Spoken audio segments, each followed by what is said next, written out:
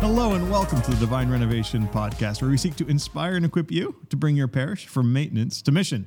My name's Dan O'Rourke, and I've got a few people joining me today in studio. Rob McDowell, it's good to see you, Rob. It's good to be here, Dan. And on my left, I've got Father James Mallon. Great to be here.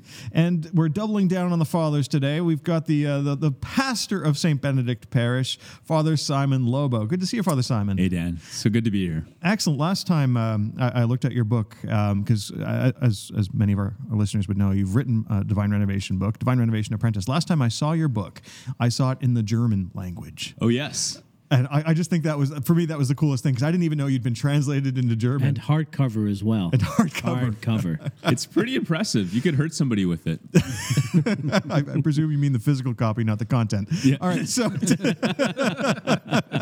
so today we're talking about something that a lot of priests get a little uncomfortable about talking about when they're in their parishes. Today we're talking about money. So the question I have for us to explore is, why is it important to talk about money in the church? Filthy mammon. Well, that explains it. That explains it. All right. We can sign off now. I think there's this sense that that money is worldly, it's dirty, and therefore it's not spiritual, so we shouldn't talk about it. And I think it's a quote from in one of the letters to Timothy. It's not that money is the root of all evil, it's the love of money is the root of all evil, the love of money. And Jesus, in many of his parables, talks about the use of money and even says that, you know, we should actually use dishonest wealth or money to do good and to be intentional about it, to be wise about it. So I think that underlying sense that it's not spiritual is a part of the reason why many priests have a hard time talking about it. I love that point. I think so often we compartmentalize our life. This is my spiritual life. This is my work life. This is my financial life. This is my relational life. And as Christians, as believers, as disciples, we realize that there's a need to integrate our whole life. We're one person. And so the money question, it's part of our spiritual life. It is a spiritual reality. Absolutely. And so we can't just say, oh yeah, no, that's money is only something you talk about with your financial planner or something. No, it impacts my spiritual life as well. My relationship with money has an impact on my relationship with God. So, you know, there's a lot of priests and leaders listening. Am I right when I assume that a priest often gets a little uncomfortable with the notion of getting up and talking or preaching about money to people in their parish? Well, I'd be honest, before coming to St. Benedict, I don't think I had given a significant homily on the subject. I certainly hadn't asked people to give. I preached the best I could and hoped people would be generous. But I'd never done it in an intentional way before coming. And when we got here, I realized you guys had set up quite a plan to preach on it in series, and that was really cool. So I got connected in that way. Yeah, I think what most people don't understand is how fundamental our finances are to being a disciple. You know, if you look how often Jesus spoke about money, he spoke about money all the time. You know, and in fact, there's, I think, 2,300 scriptures, throughout the Bible that reference money in some form or another, right? So it's a very important topic to God. I think at the root of money is it's control. Yes. You know, because the more money I have, the more I'll be able to control my life, or the easier life I'll be able to have. You know, I think those kind of go one and the same. And as soon as you start talking about money, I think, and people aren't even fully aware of it, I think people start to recognize that you're challenging them to give up control of their lives. And that gets very personal for people. Or in a sense of security. I mean, we actually even talk about investment of money and wealth as securities, you know. So it really challenges us. You know, we claim that you know, our security is in the Lord, you know, that we somehow pretend that God is plan A, but in reality, God is not even plan B. Usually it's like plan F. But that sense of really trusting in our own wealth. So Jesus said, where your treasure is, there is your heart. And quite literally, I think that has to do with the physical treasure, you know? I think to your question too about priests, why is it hard for priests to speak about money?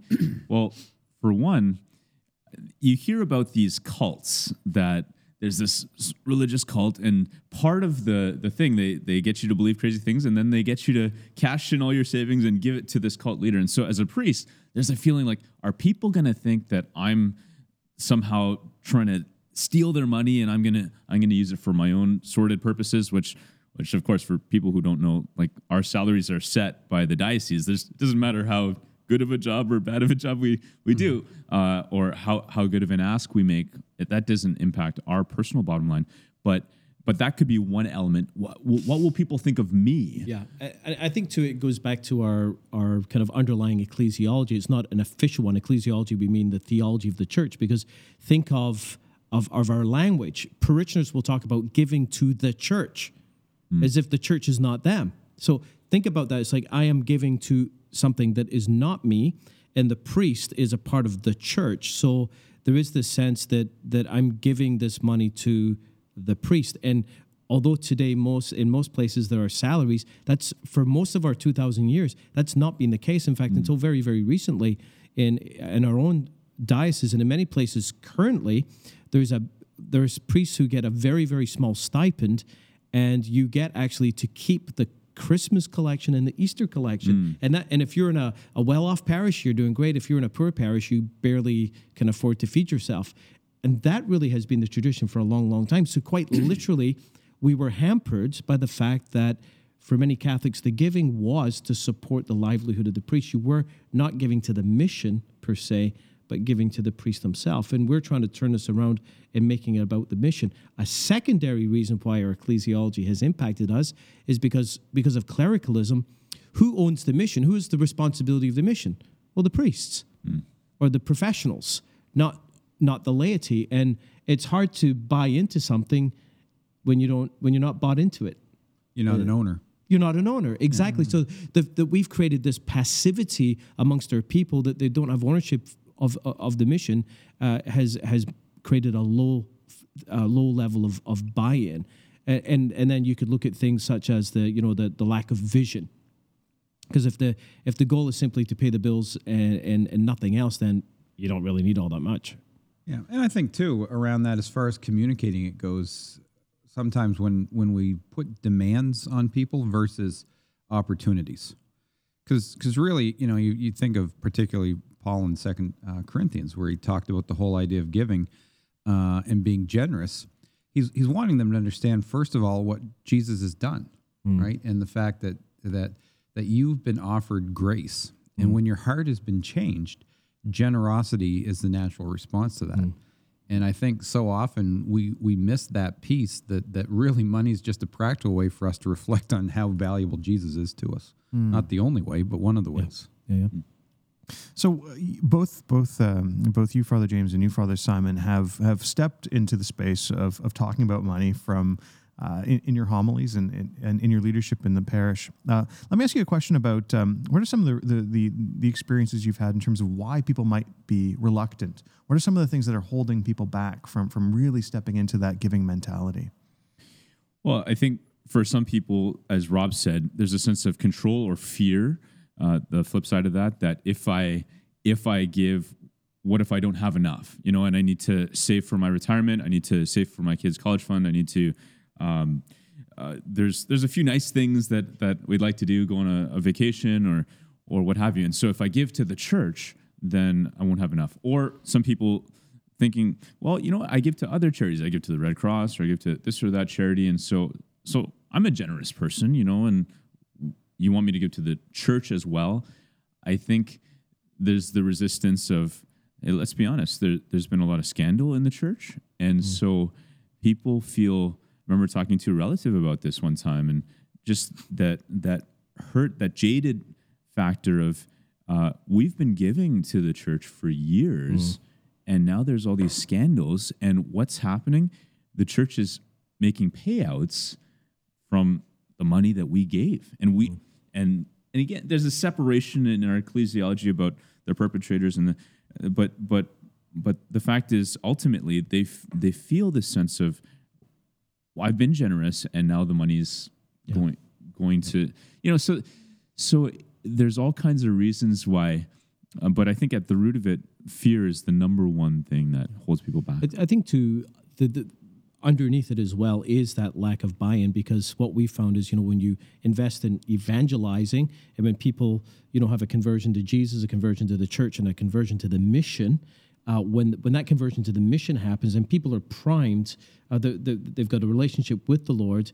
And then when you add teaching, when you connect giving to mission, and that's what we did over the years at the parish, in our publications, we tell stories called the fruit of your giving, where we would link transformed lives of people who have gone on to make a difference in the world with what's put into the collection. That's a big deal. So linking those things up is essential. And the failure to link them up, I think, is the biggest reason for low-level giving. But I think for us as Catholics is also a perception issue, in that the church is rich, the church is wealthy. The people will talk about the Vatican as if what you put into the collection immediately gets wired to the Vatican, the central bank account at the Vatican, and there's just this big pot of money that gets sent to the Pope. And of course, I would hope that most people realize that is simply not the case.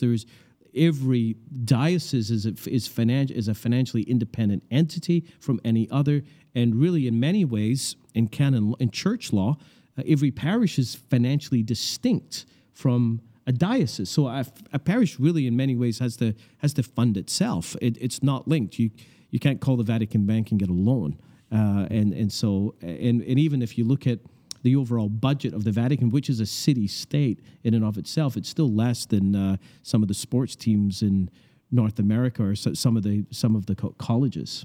Mm. So you already started to unpack some of the things that we could do to address sort of that pushback. Let's continue to explore what are some of the things, because we've got lots of people listening who want to improve giving at their parish, not necessarily to grow their coffers, but to grow their disciples. And so what are some of the things that we can do to manage some of that pushback? Well, I think cast a vision for what it looks like to be generous with people's lives. I think back a great series that Andy Stanley did, a pastor in the United States, a number of years ago. He said, we spend so much time trying to, with the idea of how do you get rich? And he said, what would it look like if we helped people understand how to be rich? Right? Mm-hmm. And he takes that out of First Timothy 6 there, where Timothy talks about, or Paul talks to Timothy about helping people be content and help the rich understand what it looks like. And so it's one of those things that so often we don't even understand what it is that we have. Mm. We don't appreciate it. I mean, right now, if you're in North America, you own a house and a vehicle, you're in the top 5% of the richest people in the world. But most of us in North America that are in that category don't think of ourselves that way. Yeah. Like, we've got a fundamental misunderstanding of all that we've been given, and we don't have an appreciation for it. And I think on top of that, we don't necessarily see the fact that it comes from God and He's given it to us generously. We live in a culture that is constantly reminding us of what we don't have. There's things are obsolescent. Within a year or two, you get the new phone, and 2 months later a new one comes out, and you're made to feel like a loser because you don't have the newest thing. And so there's always this sense that you don't have enough. And I think that translates into finances. That we constantly feel if I could just have a bit more, it would be okay. And of course, you get that more, and within a week, you're thinking, if I can just have a bit more. Well, consumeristic marketing is built on creating discontentment in people. So there's that link between gratitude and generosity. Yes. What I'm hearing is, as we can help people grow in their own sense of gratitude, then they actually grow in generosity. I love what you said about vision, and you've said this many times, Father James, money follows vision. Yep. And if the vision is, hey, we've got to repair the roof, then we need people to cough up some dough here, then that's not that compelling. It's necessary. We obviously need to do upkeep. We need to do maintenance on our church buildings, but that's not compelling in the same way. And I think, too, in our approach as leaders, we're trying to move from fundraising to raising givers. Yes. And that's such a key distinction where we've been pretty clear about eliminating as much as possible the fundraising type of events that, let's get together and have a spaghetti supper and make a few bucks off of this, or let's play Chase the Ace or whatever, these different kinds of gaming ways. I yearn for a church in which there is no such thing as a fundraising anymore. It drives me crazy. I see it like this. It's like, do you want to help the poor? No. What if we give you a chance to win something? Okay. Yeah. Or do you want to contribute to the mission of the church to transform the world? No. What if we sing and dance and entertain you? Okay. It's like, what does it say about us? What does it say about our own maturity? That the only motive I will have to give to these essential things is if I have a chance to get something back. What does that actually say about us? So the whole underlying principles of the fundraising model, I think, is awful. It keeps us in a place of immaturity. Like, here's the thing. If your ministry cannot exist without getting other people's to pay for it, then it doesn't deserve to exist. It shouldn't exist. If you're, it often translates like this. My ministry is so important. We believe in it so much that we're going to get other people to pay for it. I think we got to face what's really underneath this and take ownership of it. I mean, if let our yes be a yes. If we believe in it, let's step up and give. Well, let me ask you this, guys.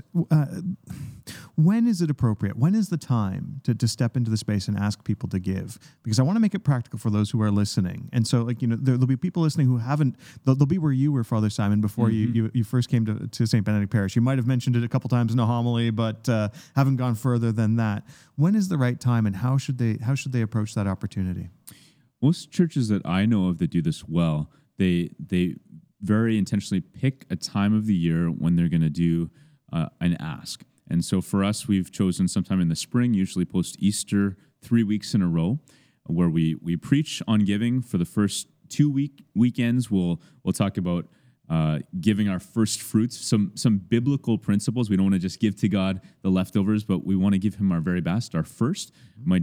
We've started to introduce the topic of tithing, and then by week 3, we make an ask, and we prepare people. It's linked to our annual financial report. We call it our Stewardship of Treasure magazine, and basically on that 3rd week we invite people to fill out a card in their pew. So again, there's a homily, and then to actually make a commitment, some kind of a personal pledge, to say, yeah, this is how I'm going to increase in giving, and then to come forward and place that card in a basket before the altar. When we first did this, there were audible gasps and shock when I announced that we were going to do it, actually invite people to make a pledge, which was more of a symbolic thing before the Lord. We weren't actually going to, take them and call people back, but it was more of a spiritual thing, and we invited people even to put their names on it. And I just simply said to people, look, if public television can do this, why can't the church? What mission is more important? But even in the first couple of years, it took us about 3 years before I think it began to be normalized. And I used to get some kind of nasty comments on the cards, like the odd time. And I found it very, very painful. But things actually got better by about the 4th or 5th year. And the first year that Father Simon was with the parish, we did it again. And I got this one cards back that really upset me. I got so angry. It was put into my office, and it said, you give up your Mini Cooper, and I will increase my giving. And I was so upset. I was saying, do you believe this? Because I tithe and I give to the parish, and I give, and who does this person think they are, judging me like this? Do you know who it was that wrote it? Yep. Father Simon. I think just to set the record straight, I think I impersonated you. I filled it out as my name, Father James Mallon. I will this year donate my Mini Cooper. But that was you only see what you see. I was so upset I didn't even see it. That was a fun SLT though, when he told you that it was actually him that wrote it. Can you believe the audacity? I thought all these people had left our church already. So there's specific times a year that we should be stepping into that space. I think you mentioned some of the particular techniques that are used. Is there anything else that we want to share with people who are listening who might be beginning? I think as well. We used to always say to people, look, we're going to talk about this, and as Simon said, that we would tell people in advance, this is the period where we're going to speak about this, and we recognize that this may make some of you feel uncomfortable or even upset, and if that's the case, then talk to Jesus about that. Simple as that. Like why? I mean, it's okay if you are upset, but talk to the Lord about it. What's really going on there?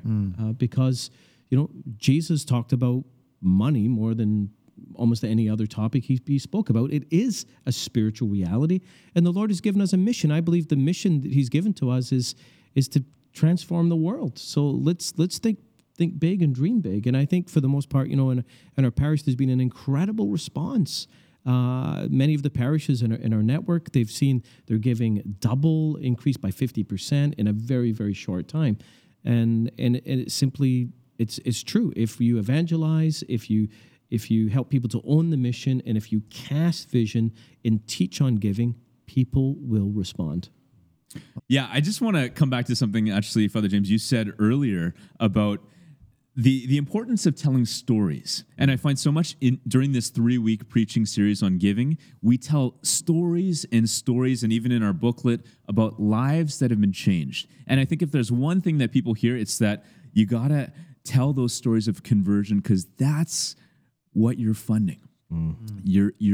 Your giving helps to support the changing of people's lives that's impacted for all of eternity. Amen. Oh, that's awesome. Well, thanks so much for being with us, guys. It's been a great conversation, and what I'm struck by is the importance of the topic, but also the bravery and courage it takes for us as leaders to step into it and be willing to share the message that Jesus himself gave us. For those of you who've been listening, we're going to be taking a brief pause over Christmas break, and we'll be picking it up again in January. We look forward to being with you in the new year. God bless. Thanks for listening. If you liked what you heard today, download the Divine Renovation app from the Apple App Store or Google Play to stay connected with all things Divine Renovation. Next week on the podcast, We're going to focus on results, or we're going to focus on people. Right, one or the other. Right? The bottom line, and we're driven by, numerical success, whatever the case is. It's all about the numbers, and people are expendable. Or we go the other way, sometimes in the church the church is about people, and we care for people sometimes at the expense of result. Right. And with Jesus, you see that integration to where, he came to seek and save the lost. But yet he raised up people and invested people and spent time with people and released them, right? So it wasn't this either or dichotomy.